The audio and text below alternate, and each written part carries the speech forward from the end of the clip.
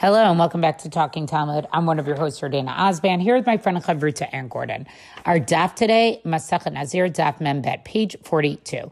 We're going to have a series of Mishnayos, and before I get to those Mishnahs, there's a very I found it to be sort of like a humorous, tongue-in-cheek passage, sort of discussing like what actually constitutes shaving. And it begins as follows. Abai wanted to know, Nazir shegilech v'shayar shtei sarot.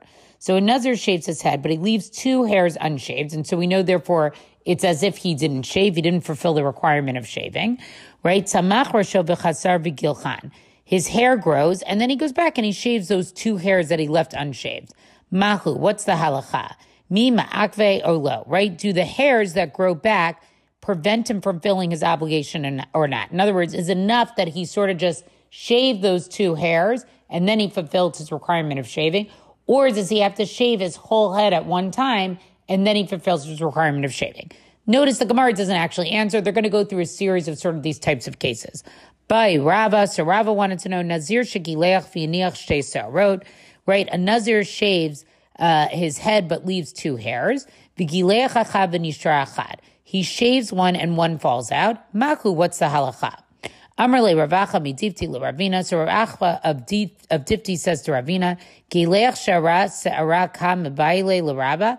Wait, is Rava really asking about whether or not you can shave one hair at a time? In other words, okay, he shaved the hair that was left, so of course that has to be an act of shaving. So that can't be what Rava's question is. So rather, this is the scenario Ravina answers.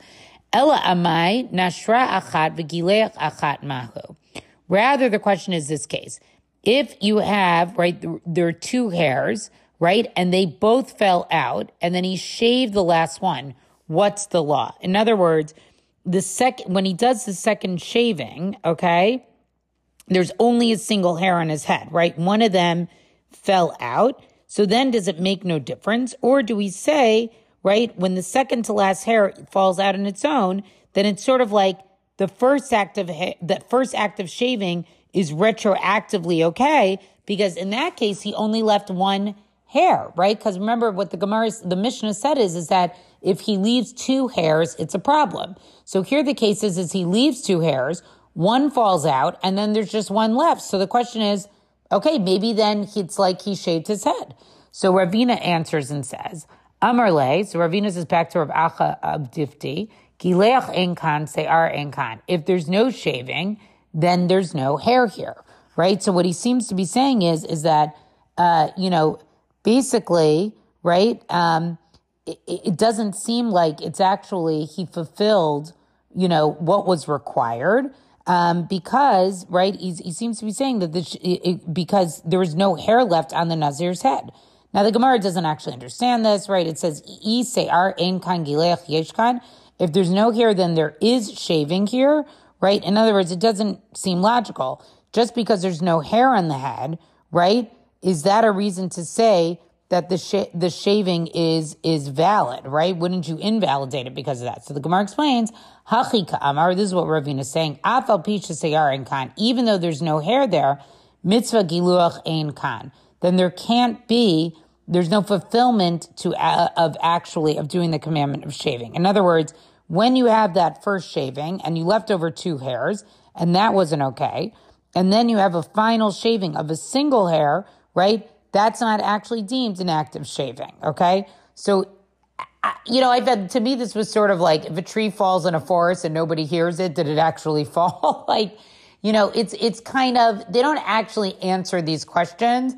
I think they're just trying to point out that there is something like really, so nuanced about that Mishnah and almost something halachically impractical, because we also know that hair is something that does sort of like accidentally fall out, like hair falls out of your hair. So, what does it mean that you left two hairs, right? That just sort of doesn't even make sense that could really happen. And so I don't know that it's making fun of the Mishnah, but I think it's trying to point out there's something a little logical about that Mishnah.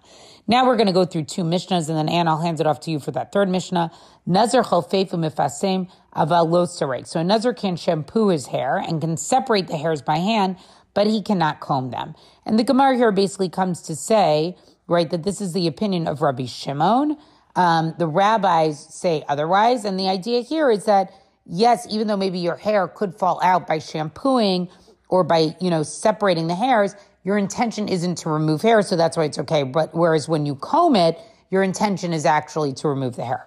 And then there's another Mishnah, Rabbi Yishmael Omer, Lo yachof ba'adama, right? A Nazir cannot shampoo his hair with earth, mipnei shemarsheret et haseyar, because it causes the hair to fall out.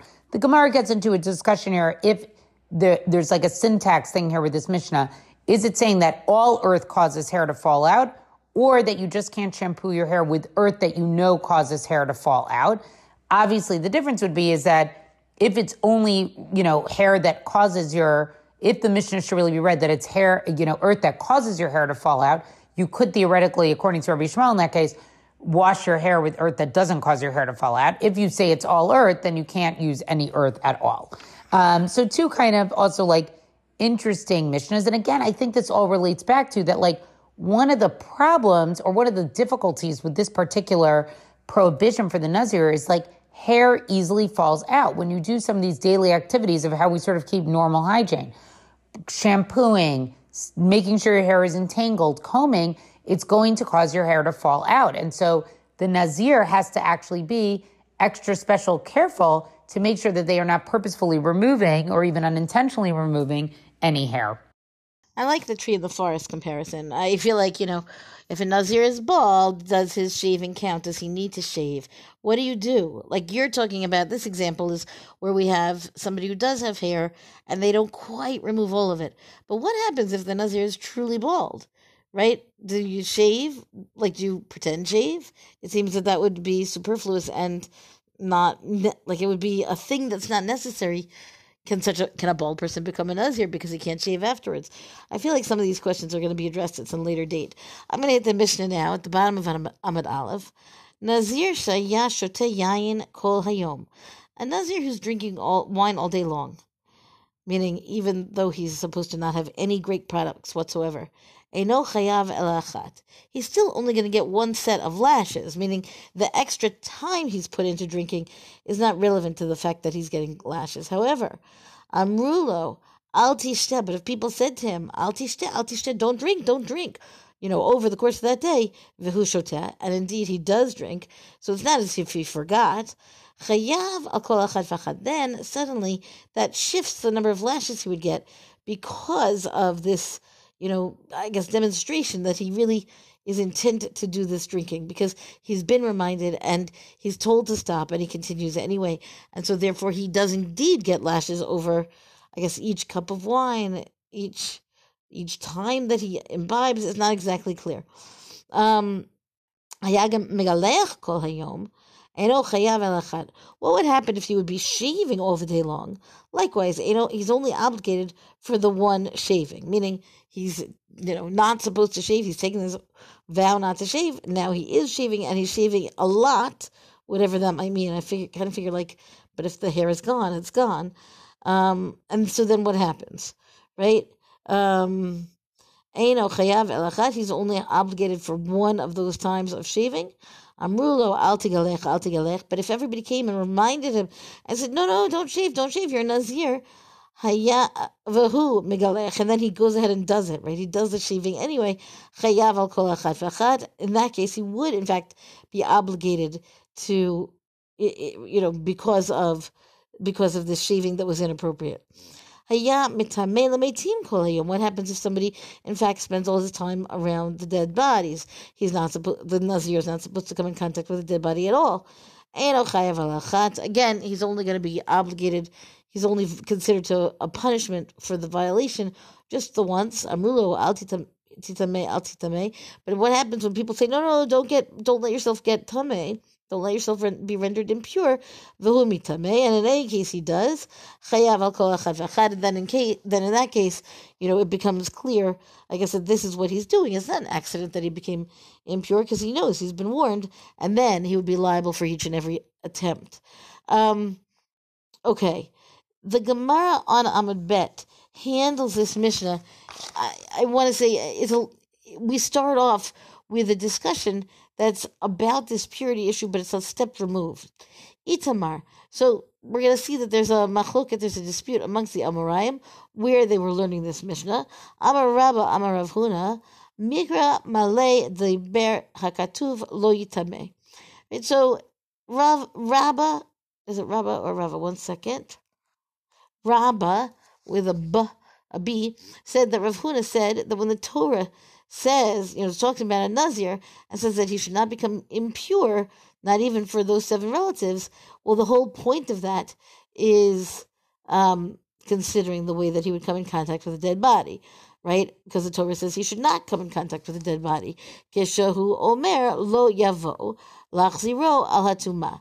So what happens is basically he ends up, being in contact, specifically being in contact with a dead body. Lachziro al habiyah. So, and this then is going to, provide him with some kind of warning of altuma v'tuma lo. But then there's other kinds of impurity, right, that would not quite, let me say this differently, right, the whole idea is that the Nazir is not supposed to come in contact with a dead body. And then what happens if he were to come in contact with a dead body? That could happen inadvertently. But again, this is the kind of situation where what we saw from the Mishnah is that he's been told to avoid it. And then in this case, Lazira, he's been told not to go over there, let's say, but maybe he wasn't told that there's going to be impurity there. So there's no warning for that. And so then this kind of section of this Gemara says that's going to leave him only with 1 set of lashes. Because the concern here of the Gemara is to point out that when the Mishnah says, no, under certain circumstances, he'll get many sets of lashes.